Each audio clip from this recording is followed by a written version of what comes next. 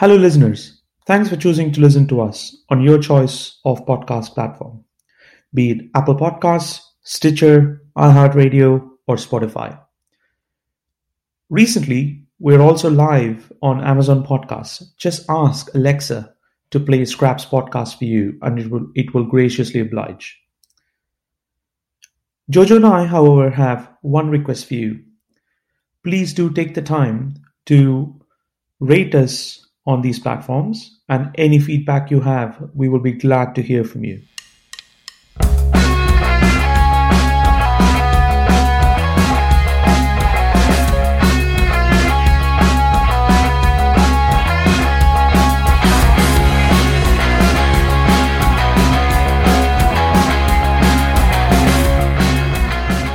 Just about 2 weeks ago, I received an email that had suffered from so much forwarding that I had to aggressively scroll right to even get near the content. I'm not typically a forwarder of such emails, but I found myself guilty of sharing it yet again. Admittedly, I had to keep the distribution list limited because my eyes were still misty from having read the original email. The story provided some background on a song that I had always loved, but whose genesis I had never considered. Perhaps you've heard of it, The Sounds of Silence by Simon & Garfunkel. Arun and I were in development of our ideal guest list for Scraps, and we immediately agreed that Sanford Greenberg needed to be on that list. Through the help of friends like Jim Weiland, Shelley Freed, Bob Greenberg, not related, and a new friend, Gilles Dagnelli, as well as Sandy's publisher, we were able to connect, and he graciously agreed to share some time with us. Ladies and gentlemen, I'd like to introduce you to a man who served on the National Science Board, the creator of the first database tracking global antibiotic resistance, chairman of the Board of Governors of the Johns Hopkins University's Wilmer Eye Institute, founder and funder of the End Blindness by 2020 Prize, and best friend of Art Garfunkel, Dr. Sandy Greenberg. So I appreciate you coming on. Thank you for your time and taking a leap with us on Scraps. My pleasure. I think in your book that just came out in June, actually June 30th, July 1st of this year, Hello Darkness, My Old Friend, you very humbly reference a litany of important and critical people in the 20th century that are your friends. And you mentioned that some of your first forays into commerce were your invention of a machine that compresses speech so that it can be consumed more rapidly and readily. In fact, there is a quote from there that I pulled, which is, out of my own necessity, I also invented and later patented a compressed speech machine that speeds up the reproduction of words without distorting any sound so that you can absorb a large quantity of words every minute. This is just one sentence, and it's very matter of fact, and then you move on. There's no celebration. It's just a footnote. Can you tell us sort of how this invention came to be? I'd be pleased to. Thank you for the kind introduction. I lost my eyesight in my junior year at Columbia University. And in order to get through the very long reading list, I had to ask friends to come and read to me. The most significant one was, as you mentioned, Art Garfunkel, who read to me daily, as he had promised to do when I was back home in Buffalo recovering from eye surgery. And I also used a reel-to-reel tape recorder, frustrated by the pace that it spoke at, which was 150 words a minute, which is about the rate I'm speaking at now. I started manually to turning the tapes, and what I got was essentially a distorted, very distorted sound, which made the words unintelligible. And one day I sat back and said, my God, I have to do something about this.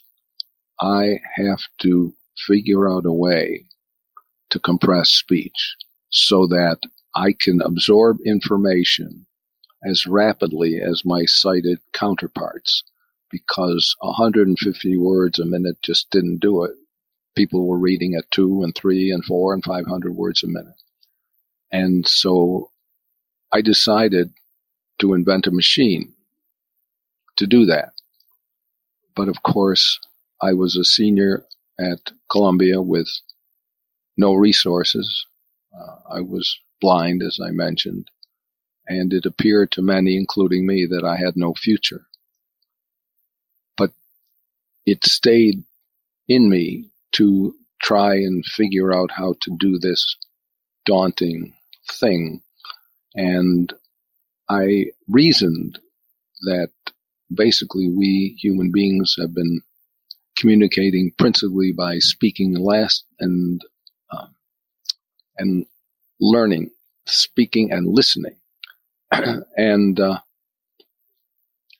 went further and discovered, of course, that Gutenberg had come along with the printing press 500 years ago.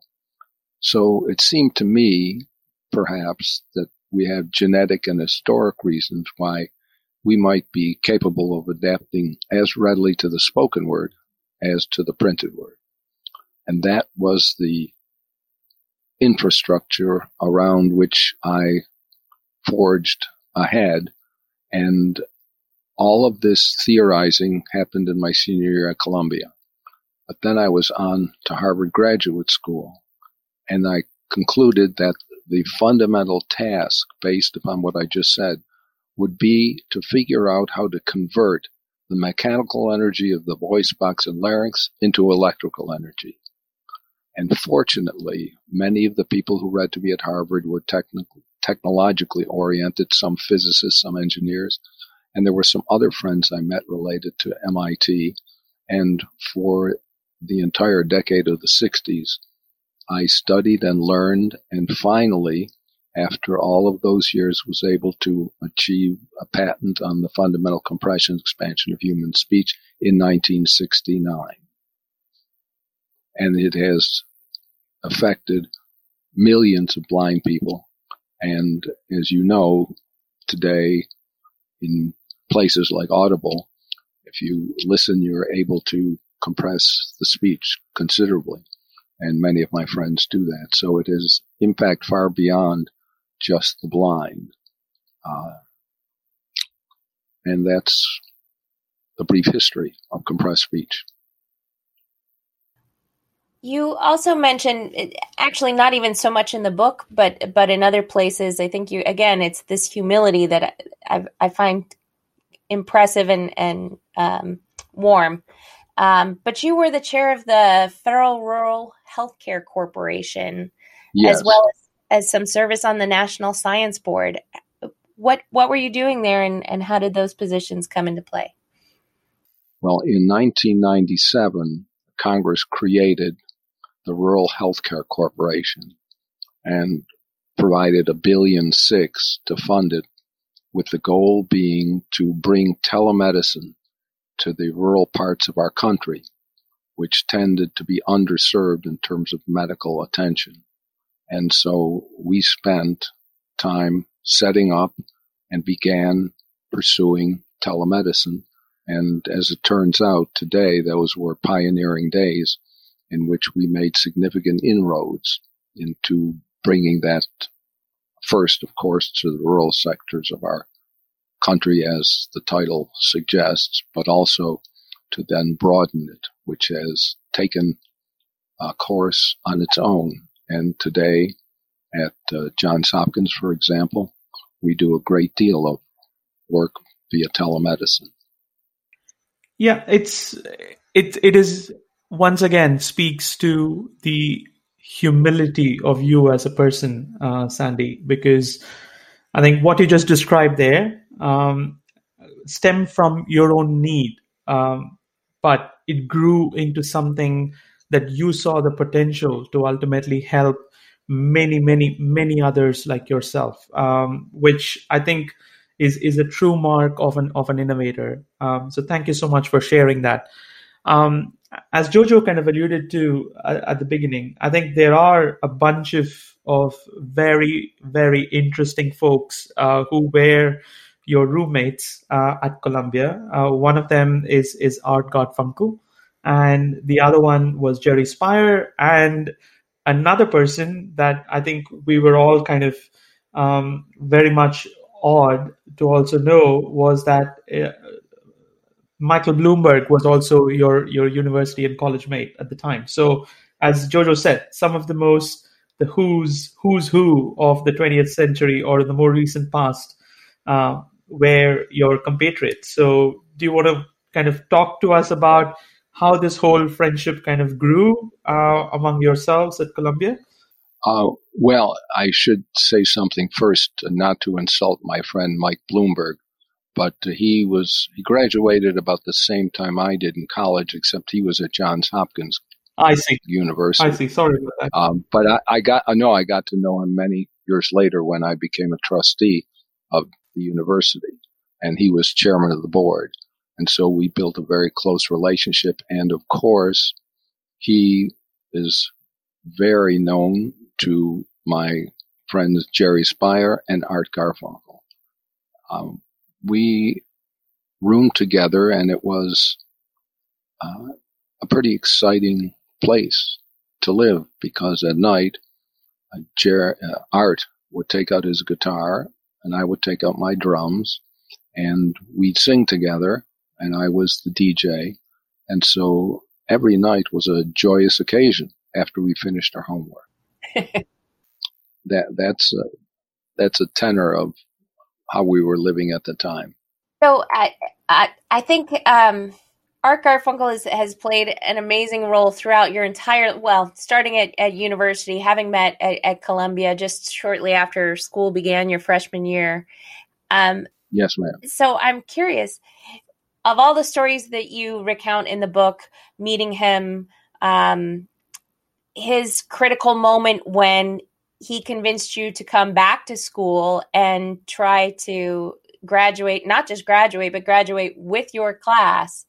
And then there's another pivotal moment you describe where Art had the confidence in you that you didn't yet have. And he was the purveyor of that confidence. He was the reason that you refound that confidence after having lost your sight. And I'd ask you to pull on any one of those strings that you like, but I'm curious which of those three pivotal moments that include Art in your life is the most important to you? Very excellent question, very perceptive. They were all obviously important, but the one that has stuck with me my entire life since then was the time when he and I were in Midtown Manhattan together, and he always would take me back to the dorm after we had a meeting. And he decided, or was told, that he had a drawing due of the Seagram building the following morning because he was an architecture student. I told him, on the other hand, that if I didn't get back to my reader, a friend named Michael Mukasey, that I would be doomed, that my career would be over. Just that simple. Well, we talked in those terms heatedly for, I don't know, maybe a half an hour, 20 minutes. And he simply decided that he had to go do his homework and left. And there I was in Midtown Manhattan during rush hour, desperately needing to get to that local train to get me back to Columbia. And so I inserted myself into the crowd, and by staying very close to people and holding on to handrails, I was able to get down into the bottom of the subway station. A very cavernous place, chilling. So I was down there alone and blind, and it was rush hour. And I was petrified. I felt entombed and had a rock-solid conviction that I would never get out of that pit. So what else could I do? But I had to get back, so I bumped into columns.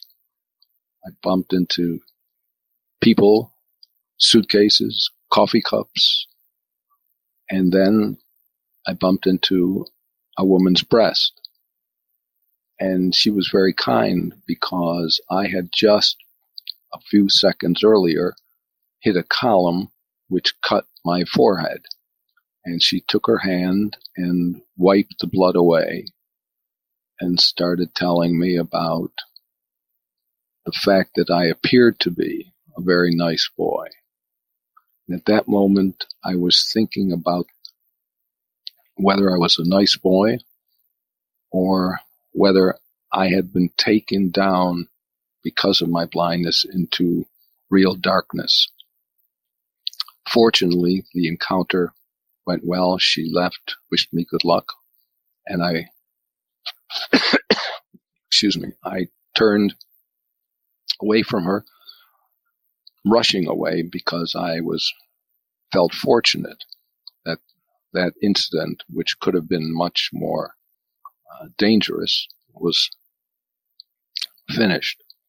I hit a lady who was pushing a stroller, and she had an infant in the stroller, and I tripped over the stroller as the mother screamed at me in a language that was foreign to me. And I wound up with the upper body hanging over the track because I had fallen after tripping the baby.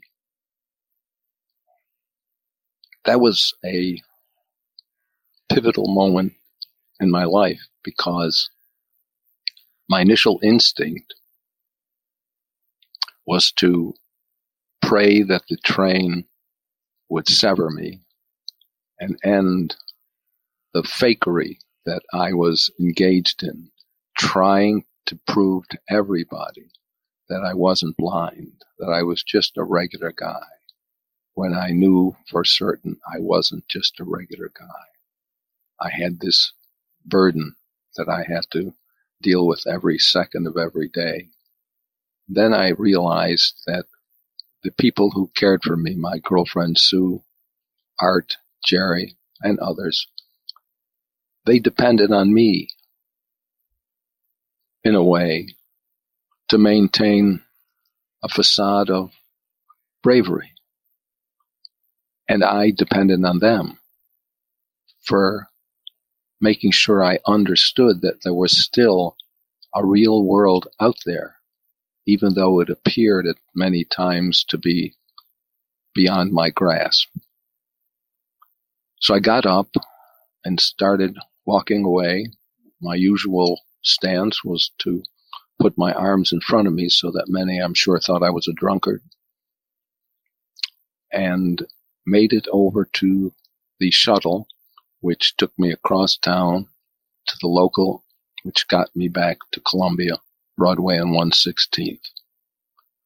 And I wound up being bloodied. The blood was drenching my socks. My forehead nicked again and again. But I finally sat down and waited, took the long ride up to Columbia. When I emerged from the subway into the sunshine, I might add, which was as glorious a feeling that I think I've ever had, because I knew what had happened, except I bumped into a man who said, "Oops, excuse me, sir." It was Arthur. He had followed me the entire way and subsequently told me that he never really had a sketch due the following morning. It was his way of trying to make sure that I could do things on my own, that I had confidence in myself. And at that moment, I had gone into the subway with one Weltanschauung, and when I emerged from it, my worldview was completely different because all fear, all doubt vanished. But on the positive side, I now believed that I could do anything I wanted to do. reasoning, of course, that if you can get through the New York City's subway system as a blind kid, then you could probably take on many other daunting challenges. And so I am indebted to Arthur for that gift that he gave me. My girlfriend Sue was extremely upset when she heard about it, telling Arthur that he could have killed me. Of course, Arthur said there was no possibility that he was down there following me and that he could have saved me. And then flash forward to about a month ago when he and I were recording a piece for the Today Show. And we had a long time to chat, and they didn't put this part on the air, but in the middle of the session, it turned out to be a very candid session between Al Roker, Arthur, and me. And he said, Sanford, you know, I've been thinking about it, and I think Sue may have been right. It was an extremely risky thing to do. And I contradicted him. And I said, Arthur, it was the most important thing anyone could have done for me, because that episode defined me then, and it defines me now. Thanks, Andy, for actually describing that in the most eloquent, but at the same time touching manner. I think I've actually read that excerpt from the book before, but just hearing you speak and just describe it in every detail as you just did there just kind of makes me, it just gives me goosebumps, and I'm at a loss of words for that. But I think it's just incredible. And I just want to kind of bring and just highlight what Art did for you. I think the resolve in Art to actually not do anything while you were probably kind of hanging from the train track and with the upper body hanging out of the train tracks or onto the train tracks just speaks to me as to how much he wanted you to succeed. I mean, it was extremely tough love. I mean, it must be tortuous for him to be able to do that while you were going through that. His best friend and someone he loved as much as what he did himself. Did you guys ever talk about that? And I'm sure you did. For the most part, we never really, over these decades, never really talked about it. And actually, I had the first frank conversation about this in front of Al Roker, of all things. How does this crazy thing happen? It came up because we were just reminiscing and talking casually about anything and everything. He and my girlfriend, now wife, Sue, have had a number of conversations about it, and it was always one way, in which she blamed him for putting me into that kind of a situation where I could have easily been murdered.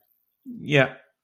No, it's just an incredible story, and hats off to Art for actually having that resolve, because that is a very, very tough thing to do. I agree. I should say one other thing that about Arthur.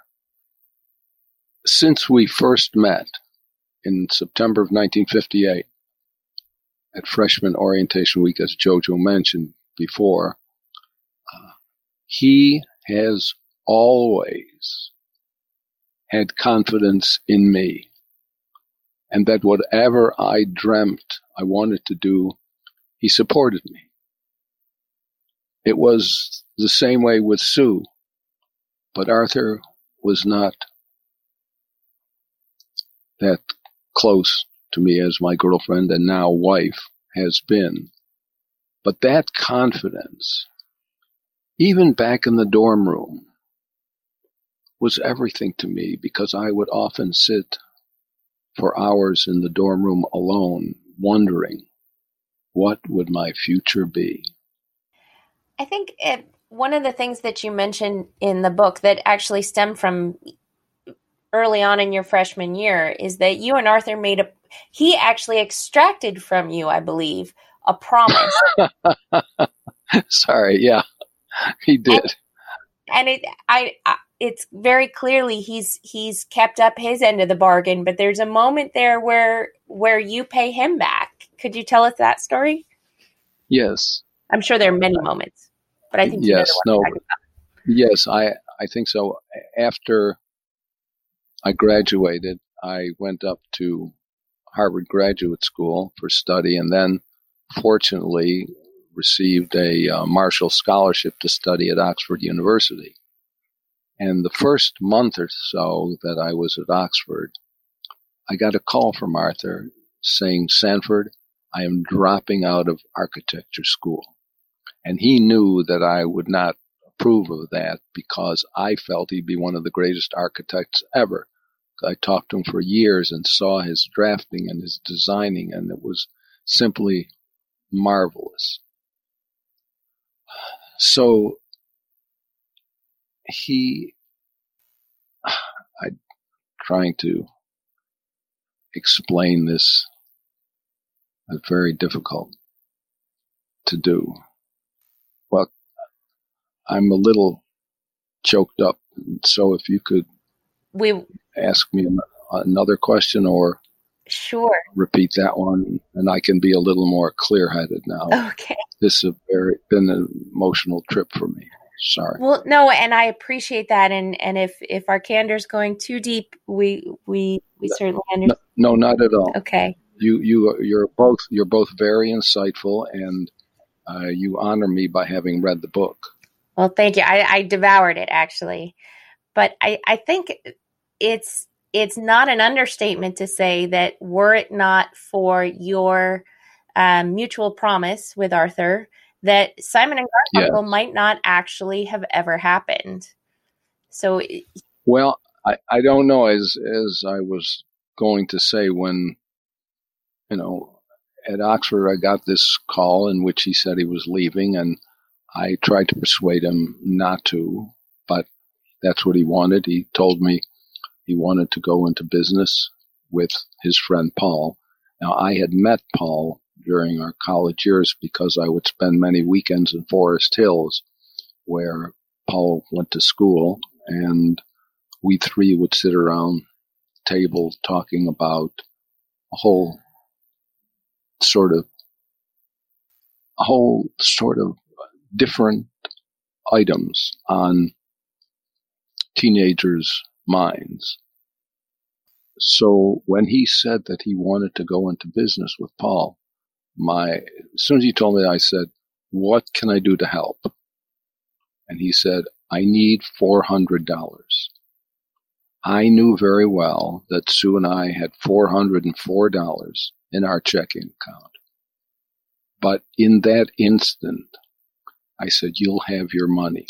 I will write the check out as soon as we hang up," which I did and sent it to him immediately. And it was the least I could do given how he saved my life.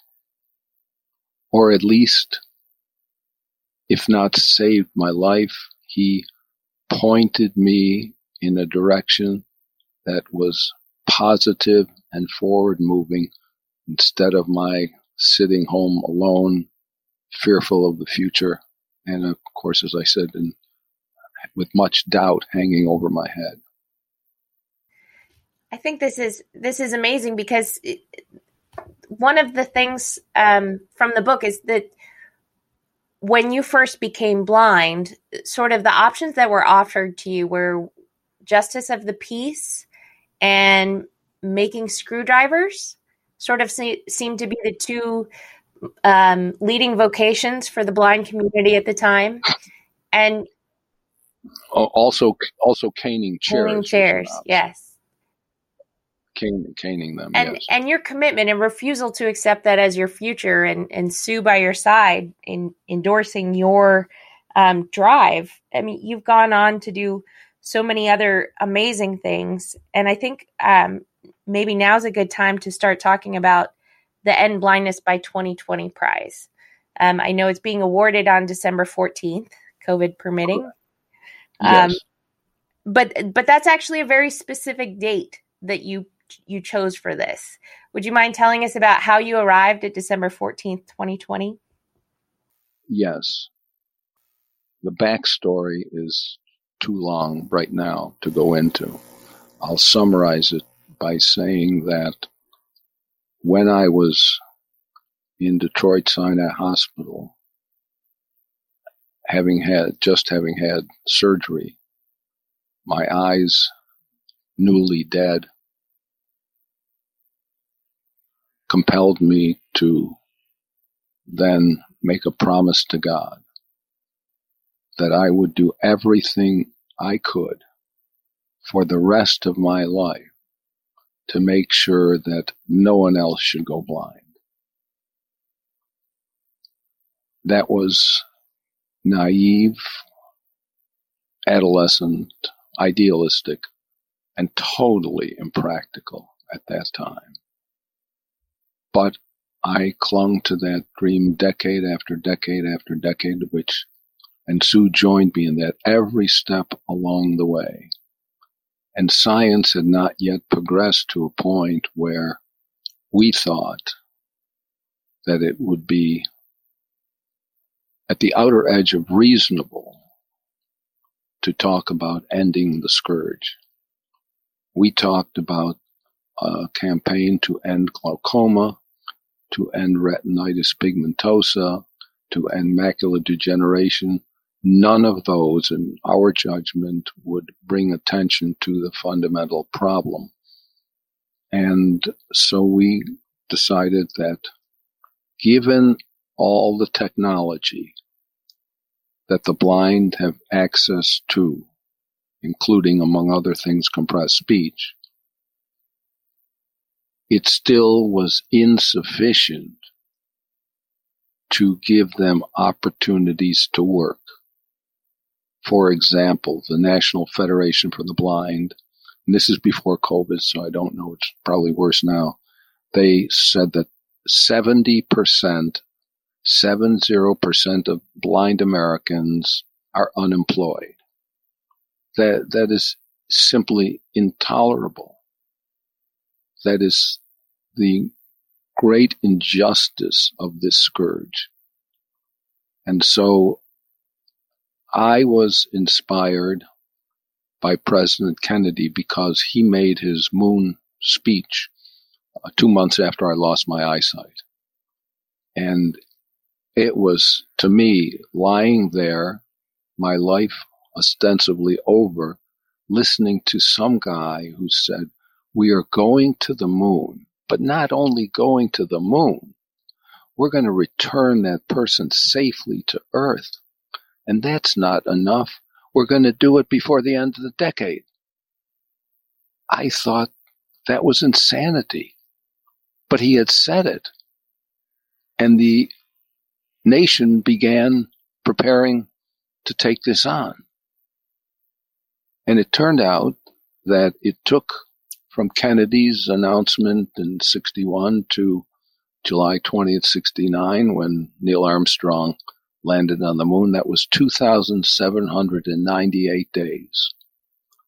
And I reasoned, or I should say Sue and I reasoned, that if we could go to the moon in 2,798 days, why couldn't we end blindness in that period of time? And so we began announcing this. The website says, and still said then and says now, an appeal to the brilliant minds of this generation. October 18th, 2012, we announced that publicly. And December 14th happens to be having just completed 2,978 days.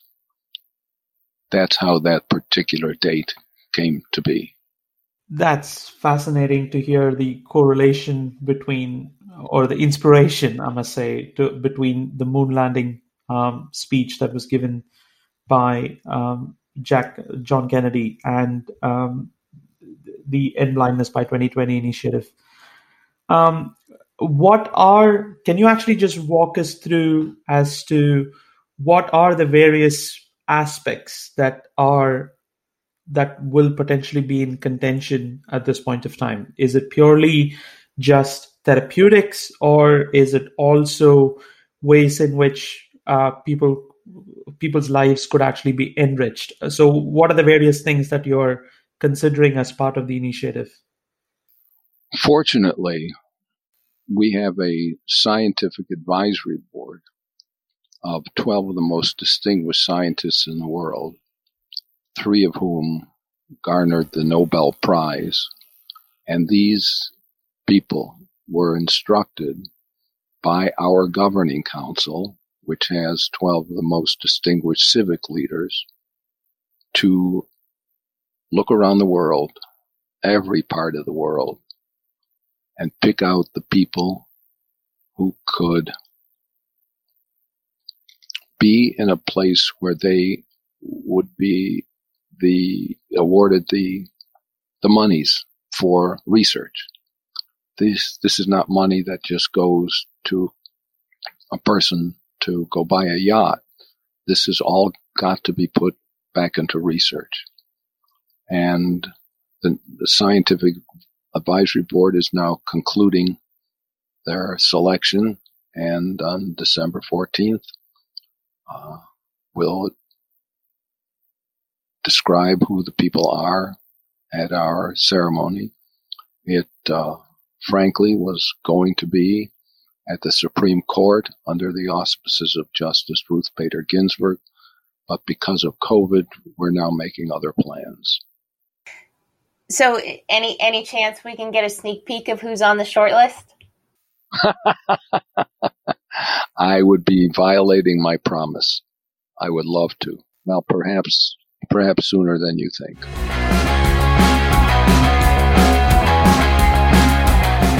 Sorry to break this up, guys. Just wanted to remind you to rate us on your podcast application. We thank our sponsors, CoreTech. Please visit cortech-neuro.com for enabling tools for your neurophysiology research.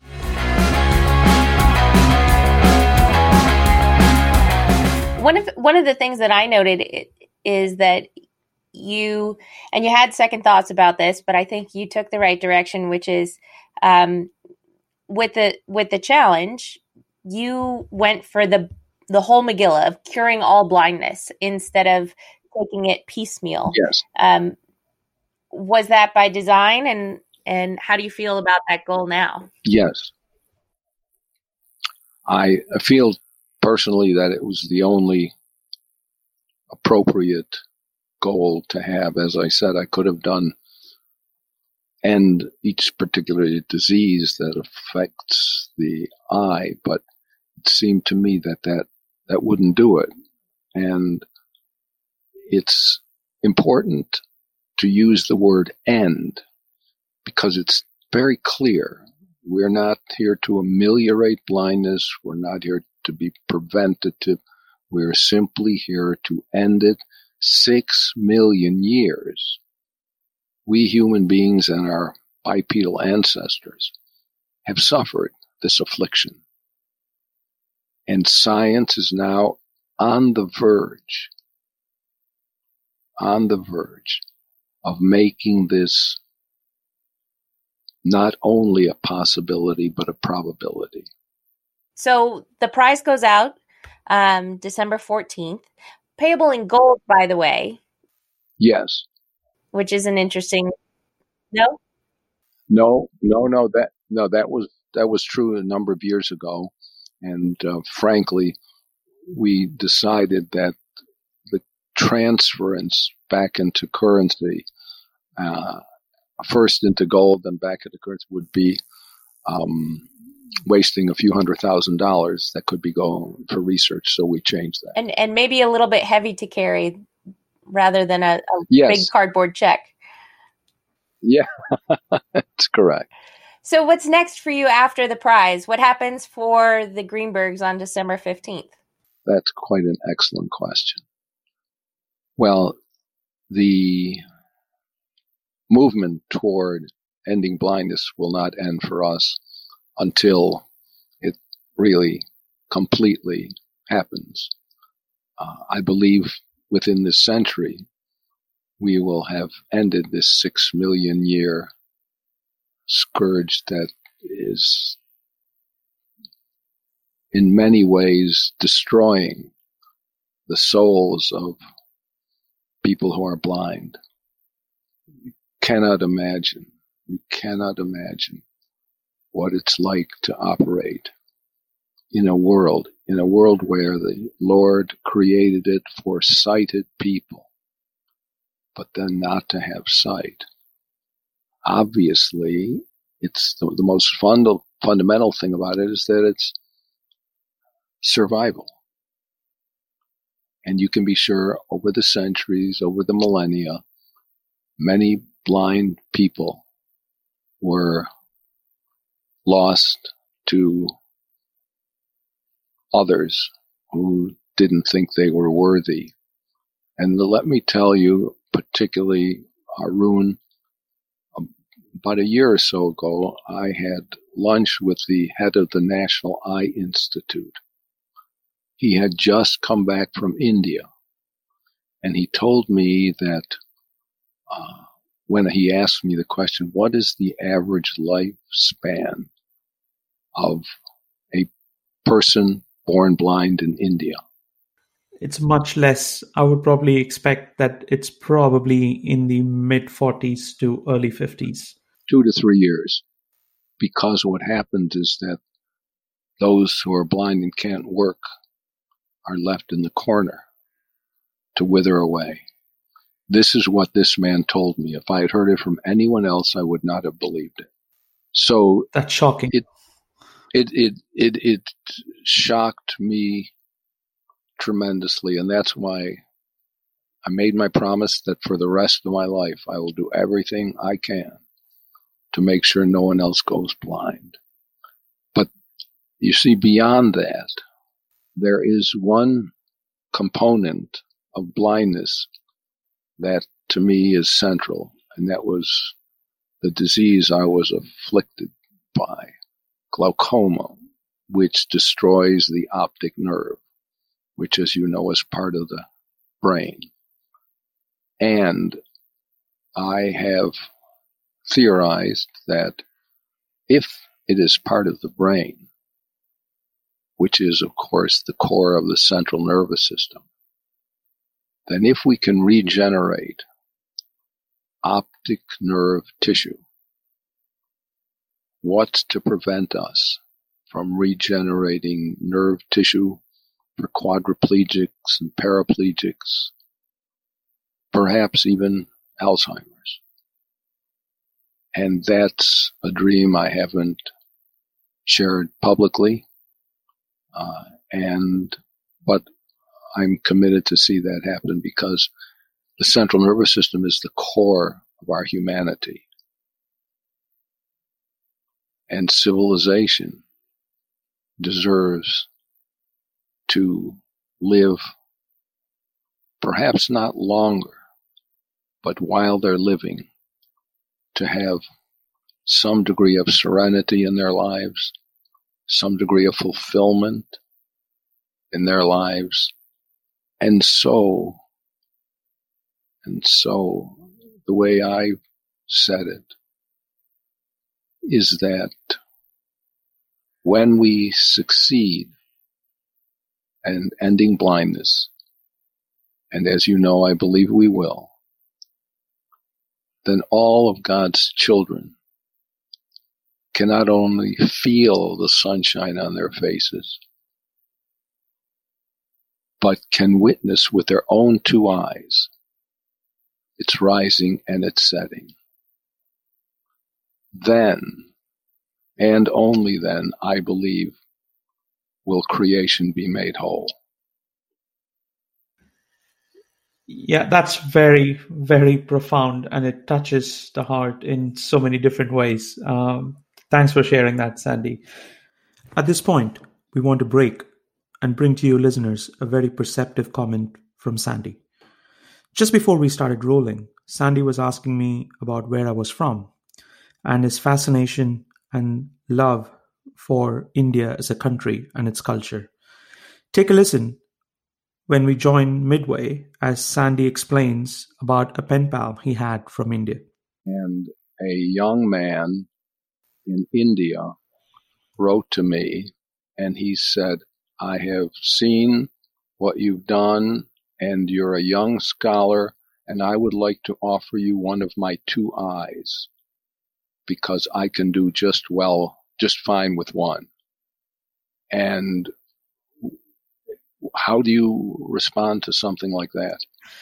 Yeah. That your culture could be the reason why he asked that question, why he generously wanted to give me one of his eyes. Yeah, I think that story, interestingly, Sandy, is also rooted in a bit of Hindu mythology as well, where I think you might have probably heard of the god or the male god Shiva, who... Yes, of course, many arms. Yes, correct. And I think, and one of the devotees, and Shiva is probably the one that you can get a god or a personification of God in Hindu mythology, which gets as close as possible to someone who lives in a cremation ground, kind of has ashes on his body, has a snake around his neck, and has a moon, and also has river Ganges kind of flowing out from the top of his head. That's the depiction that you hear about it in mythology. And he was so profoundly taken aback by one of the incarnations or forms of Shiva that there was a hunter, and the only thing that he would actually do was to hunt a deer every day and offer it to actually a statue of Shiva, or a linga as it was called, and he would just provide it as an offering every single day. And one of the days he couldn't find a deer, and the story goes that he actually offered one of his eyes to Shiva, because he just thought that there was no better way to actually take care of his deity than actually offering a part of himself. So yeah, I'm not surprised, because people are extremely warm, and they have a lot of empathy, and I think that is one big thing that I learned from where I grew up, was the amount of empathy that people have towards other people. It's just incredible as a society. Wow, that's very, very helpful, putting into perspective something that has haunted me for decades. He and I began a correspondence that lasted for many, many decades, and every couple of months he would send me some tea from India, and I got hooked on it, and have loved it ever since. So I appreciate that background. I wonder if you think 2020 reflects those same kind of values that you talked about. Yeah, absolutely. I think one follow-up question that I have, just moving a bit tangential to the End Blindness Initiative, is about the feeling of empathy. I think a feeling of empathy is a very common string through your life that others have shown you, that you have been able to kind of execute once you've been able to be in a position to kind of show that to others, etc. But when you were talking about the End Blindness Initiative, I think there was both empathy, and I kind of sensed an innate excitement, an excitement of an innovator, a person who actually who gets excited by science, and who gets excited by the next new thing, and in terms of helping people. So on the theme of excitement, can you just share with us what gives you, or what gave you, and what continues to give you the most amount of excitement in your life? Because I think that can take many different shapes and forms. So we would love to hear that from you, Sandy. What excites me about progress of science in this area, and I'll give you both science as well as beyond science as well. So based on what you feel, what excites you the most, in science and outside. Personally, to do everything that I can to diminish human suffering in all forms. I find it difficult, and particularly in these times of COVID, to see the profound suffering of so many of our fellow human beings. And so what is exciting to me is to try, as I said, to diminish the suffering of so many. And I don't know if in the future, if we do end blindness on time, which I think we will, there will be so many other things that need to be done to move the path of the progress of civilization. We are all little pebbles on this path. And if each of us does what they can do to move it forward. Sadly, there are people who are there to try and block the progress of civilization. And so those of us who are trying have to redouble our efforts to do it and take it on seriously. On the science side, there's a group of scientists at the University of Pennsylvania who discovered a gene called RPE65. There is a disease called Leber's congenital amaurosis, which is distantly related to retinitis pigmentosa. And Leber's congenital amaurosis largely occurs in young children who have inherited the disease. And 2 years ago or so, the FDA approved for the first time the use of gene therapy to be used in the human body. What these people have done is the following. They would take these blind young children.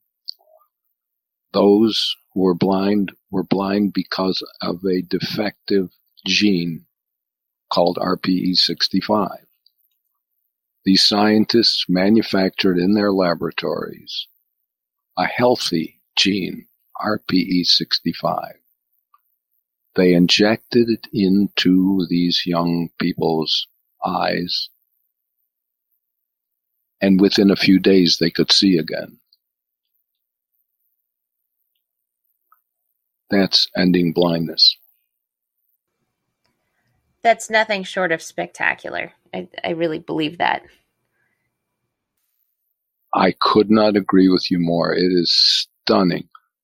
And as important is the fact that this gene therapy is now beginning to be used for other diseases in the entire body. It's outstanding.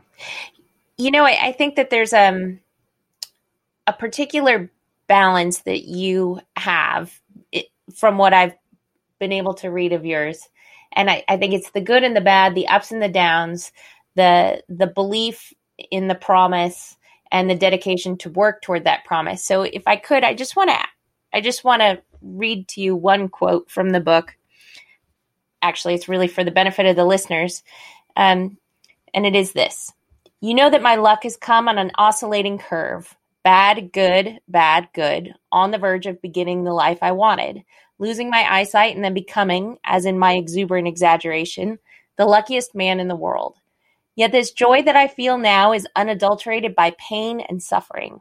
I have no sense of a calculation of the bad measured against the good. I consider that I have chosen life and embraced it, that I have a golden place in life with family and friends. And I wanted to thank you for this particular passage because in so many discussions with friends and family about are you an optimist or a pessimist, I think you have succinctly distilled why I personally am an optimist. And it speaks again to your balance of there are good things and bad things. We go fast, we go slow, we make progress, we have setbacks. And I found it to be incredibly inspirational. And I wanted to share that. So thank you. Thank you very much for saying that.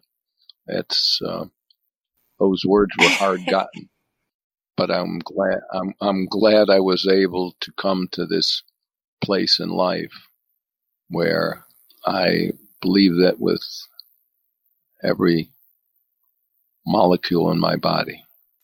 Did you want me to comment further? Oh, I actually I think there's one other note that I wanted to ask you about, and to if you could recount the story of your Tikkun Olam. Well, Tikkun Olam is a phrase in Hebrew that means repairing the world or perfecting the world, and that people who share my faith, it is believed that they ought to be doing that throughout their lives. And it's similar to what I was talking about before about the pebbles on the path of progress of civilization. We all have choices. In there, Justice Ginsburg writes in her foreword that I chose life in all its vibrancy. And that's so accurate. Choosing life is pretty much everything. Many people don't choose life, and as a result are often left in the backwater of human despair.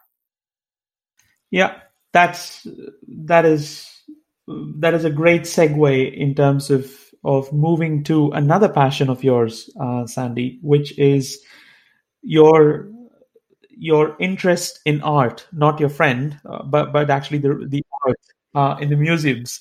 And one of the most amazing, Yes. and for me, I think it speaks to how perceptive you are, is your innate ability to kind of perceive art, and that started really when you were young. So do you just want to tell us about how your love for art started, and how your friends have been so instrumental to let you perceive art and still see the world in the colors that you still kind of have as they narrate?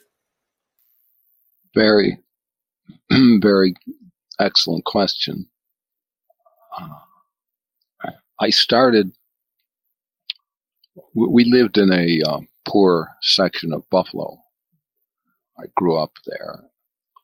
And my father died at age 5, leaving my mother with $54. I think you know this from the book. And my mother had to take care of 3 children under the age of 5 with that $54, as well as take care of her mother, who always lived with her.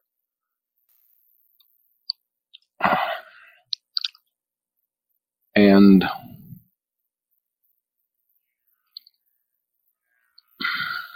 would you mind repeating what you just said? Because I'm off onto a different tangent. Sorry, Sandy. My question there was about how you developed an interest in art. Oh, in art, yes. How did that? How did your friends kind of enable you to still pursue that interest? First, I began drawing as a young boy. I was able to. We had nothing in the house. It was a wooden house that was pretty barren, but I was able to, from school, obtain a piece of paper and a pencil. And I started drawing portraits mainly of people to try and capture their joy or their sadness. And in fact, the last drawing I did, as I was losing my eyesight, I drew a portrait of my brother Joel, which is still hanging in our living room. And as a reminder to how important art has been to me my entire life. Even as a young boy, I would basically almost inhabit the Knox Albright Art Gallery in Buffalo. But when I got to Columbia, that was a whole different story. Not only was I initiated into the secret treasures of knowledge from across the continents and the millennia, I had the art of New York City to study. I took a humanities class fine arts humanities. And I had a teacher whose passion was simply infectious. And he would tell me that I should go out, for example, and purchase a Frank Stella drawing and this is 1959, because he said he will be one of the greatest artists of the 20th century. So I went out and it cost $500, which was a ransom. That was half my tuition. So it was not possible. But he inspired me to study intensely everything that was around me, and particularly art. So I would go to the Frick Museum, where I saw Rembrandt's self-portrait and stood in amazement in front of it.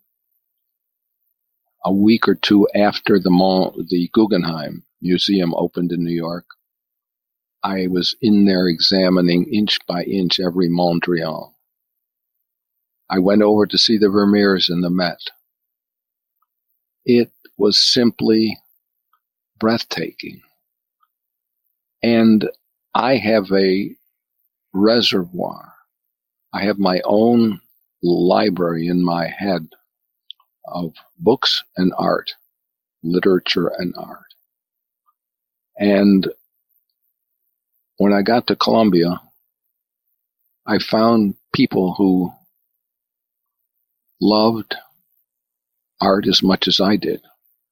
And then, of course, because of my junior year and my loss of sight, I had to ask these same people to go with me to the museums and translate as best they could what was on the canvas and translate it so that I could understand it. And I would stand there often. Well, actually, before I lost my eyesight, I recall one day on Wednesday afternoon going over to the Museum of Modern Art to MoMA and standing in front of Guernica, Picasso's massive work. And I couldn't get over it. A good 3 hours spent looking at it. I was so enamored by it that a couple decades later I took my wife and my children to see Guernica in Spain, where it had been placed originally. When they described art, it was all the images were printed indelibly on my mind, and they still do. I am extremely fortunate. I have a very good friend named Frank Stella. And if you look at the frontispiece in my book, he took my compressed speech machine, the original prototype, and he turned it into a sculpture, a picture of which is in the book. And he is now in the process, because he believes in our End Blindness campaign, is creating a signpost so that for years to come, that will signal what we are working on as humanity, the end of blindness. That signpost will become very important in the years to come. And this came out of a man's heart and talent. And so when I first met Frank, he took me by my hand in his studio and walked me around to every single massive piece of sculpture he had done and described every piece of it. Probably one of the most thrilling days of my life, certainly as it pertains to art. Art is at the forefront of society's move forward. Why do you think the Russians created the gulags? So they tried to erase the progress of the arts, because they knew that from the progress of the arts comes a different society, and they didn't want that to happen. And what this country has done brilliantly is support the arts in all forms. When I first came to Washington in '66, there were no such entities as the National Endowment for the Arts or National Endowment for the Humanities. There was no Kennedy Center. But the city has now become replete with wonderful museums and extraordinary art. And so wherever I've traveled around the world, I would always make a point of asking Sue or one of the people who's in charge of tours to try and set some time aside to describe the pictures to me. That is so amazing to hear those stories, Sandy. I think in terms of just segueing away from art and your descriptions there, I think you've had, even by any standards, a very illustrious educational kind of career or a path. From your time in Columbia over to Oxford on a Marshall Scholarship, over back to Harvard for your PhD in political science. And I think one of the few kind of pieces of information that we know of is that you went on to become a fellow in the Lyndon Johnson administration at the time.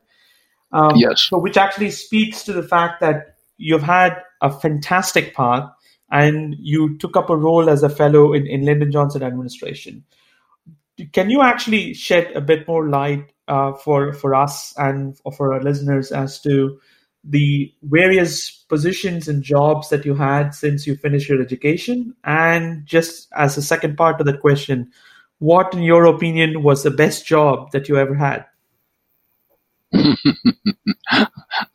Living. That's brilliant.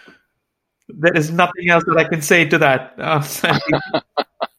No, I think that's the truth. There is such profound joy in our lives that to ignore it is almost sinful, again, from my personal perspective. White House Fellow opened the world of politics to me in a way that I never could have dreamed. In 1961, I was in the Detroit hospital bed, newly blinded, and in 1966, Sue and I were invited to a reception at the White House by President Johnson to meet his entire cabinet. Astonishingly good fortune. And the White House was a very magical place, at least in those days. President Johnson was very supportive of me and my career. There was a moment when he created something called the technology gap between Western Europe and the United States. And Bill Hewlett and Donald Horning, the president's science advisor, and one other person and I were the task force to go and meet with the prime ministers, foreign ministers, and ministers of technology of our 6 Western European allies. Prime Minister Fanfani of Italy was urging the president to focus on this problem. When I was there was a meeting in Berlin, and a man stood up to speak. His name was Stoltenberg. I believe he was Minister of Technology for Germany at that time. And he said something that changed my life in a very unusual way, not from a point of view of the cosmos, but in a specific way in regard to my business. He said, we here in Germany can train unskilled people to operate and maintain the most sophisticated technological weaponry in the world. And I was aghast. Take unskilled people and train them to operate M1 tanks? That was extraordinary. When I went back to Washington, I sat down with my friend Bill Moyers, who has remained a friend my entire lifetime. When I first met him, I was 25, he was 32, and we became intimate friends over the years. And I told him about what I had heard, and then I immediately went to speak to Secretary Willard Wirtz, who was the Secretary of Labor at the time, and obviously, therefore, interested in manpower training.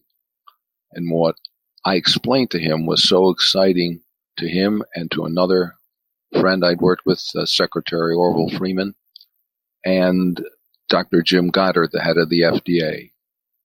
And when we all left government, I created a company that manufactures general purpose system simulators, specialized computers, so that now not only could unskilled people be trained to operate the most sophisticated technological weaponry, but they could also use it in the commercial sector. For example, to learn how to regulate and deal with fossil fuel generators. That's where I stand. So I have one last sort of big picture question for you, which is as well, actually, no, I'm going to take one quick segue so that you can settle a long-standing family debate for me. You briefly mentioned in your book your friendship with a gentleman with a last name Z-A-G-A-T, who went on to found The Guide. Now, the question in my family is it Zagat or Zagat? Or another? Zagat. Zagat. Okay. Zagat. Thank you. So, as he just sent me a book. Yes. I have a shelf full of guides from around the world. He's a wonderful, wonderful man. He literally yesterday just sent me a book he wanted me to read about democracy. He's just an extraordinary friend.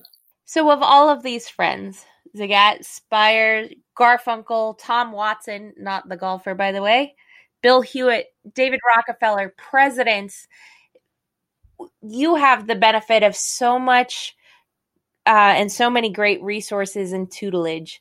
What would be your message to the next generation on what they need to be focused on and where they need to place their drive? That's a great question. I wish I were able to answer it fully. I'll do the best I can. I think it's important to realize that even the bad things in life are to be appreciated, because even the bad things are a source of remembrance, a flavor of this life. As you know, life is very precious. Our lives, how we live them. You can't find it any place else. And when it's gone, it's gone. For example, I will tell you this story. Beethoven, at age 28, wrote a letter to his brothers in which he said, I was standing next to a man, and the person several yards away from us was playing the flute, and I could not hear it. One more incident like that, and I would have ended my life. And here's the most important sentence. I have much art in me to give to the world. And so I endured this wretched existence, truly wretched. This is a man who saw shortly thereafter wrote a piece that was titled Ode to Joy. Ode to Joy. A man who believed he was living a wretched existence. Now, the reason I'm saying this and why I think anyone who listens ought to think about it anyway. Life is both the bad and the good. And Beethoven, to me, stands out as a man who understood that sometimes, or most of the time, you have to live a wretched life, but that does not prevent you from bringing music into the world. Each one of us has music. There was music on this podcast amongst the three of us.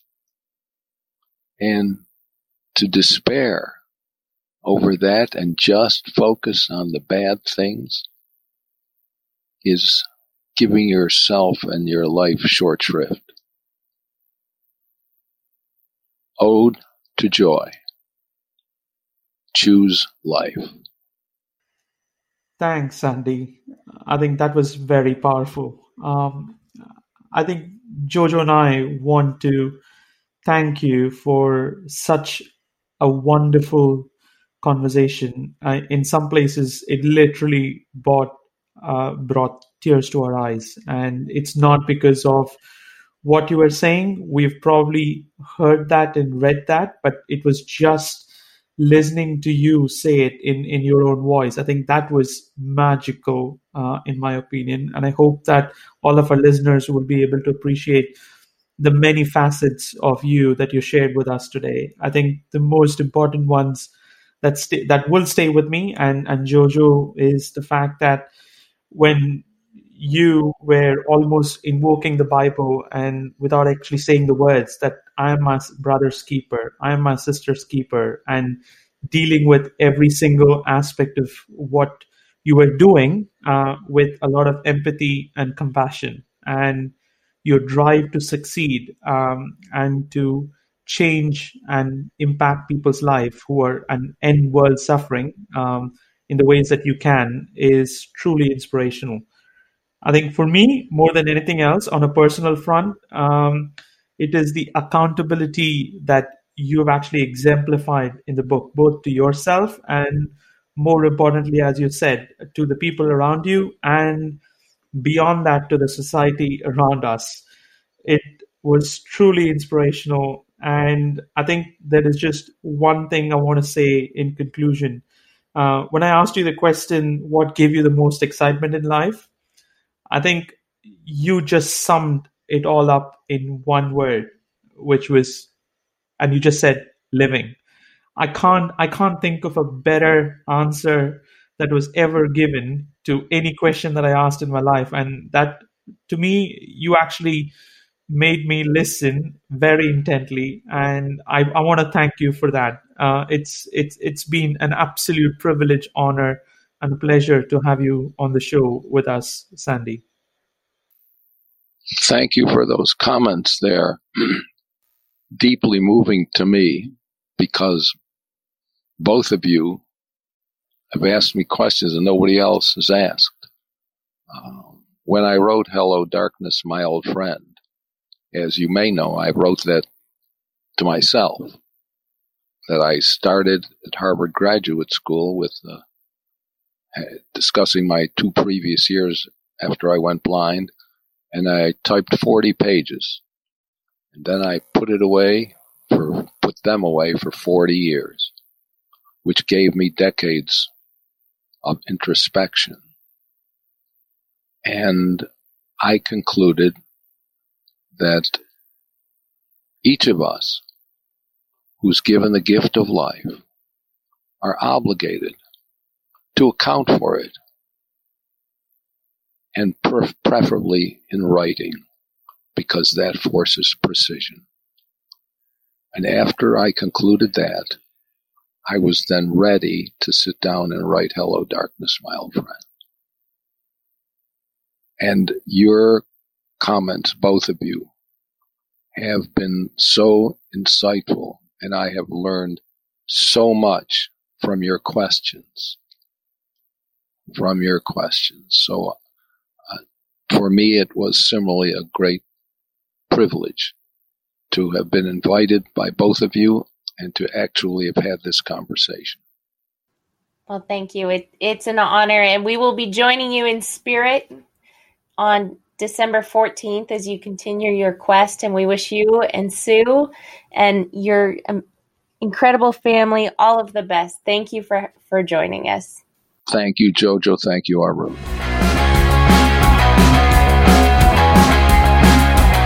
Our main sponsor is CoreTech. You can find their information at cortech-neuro.com.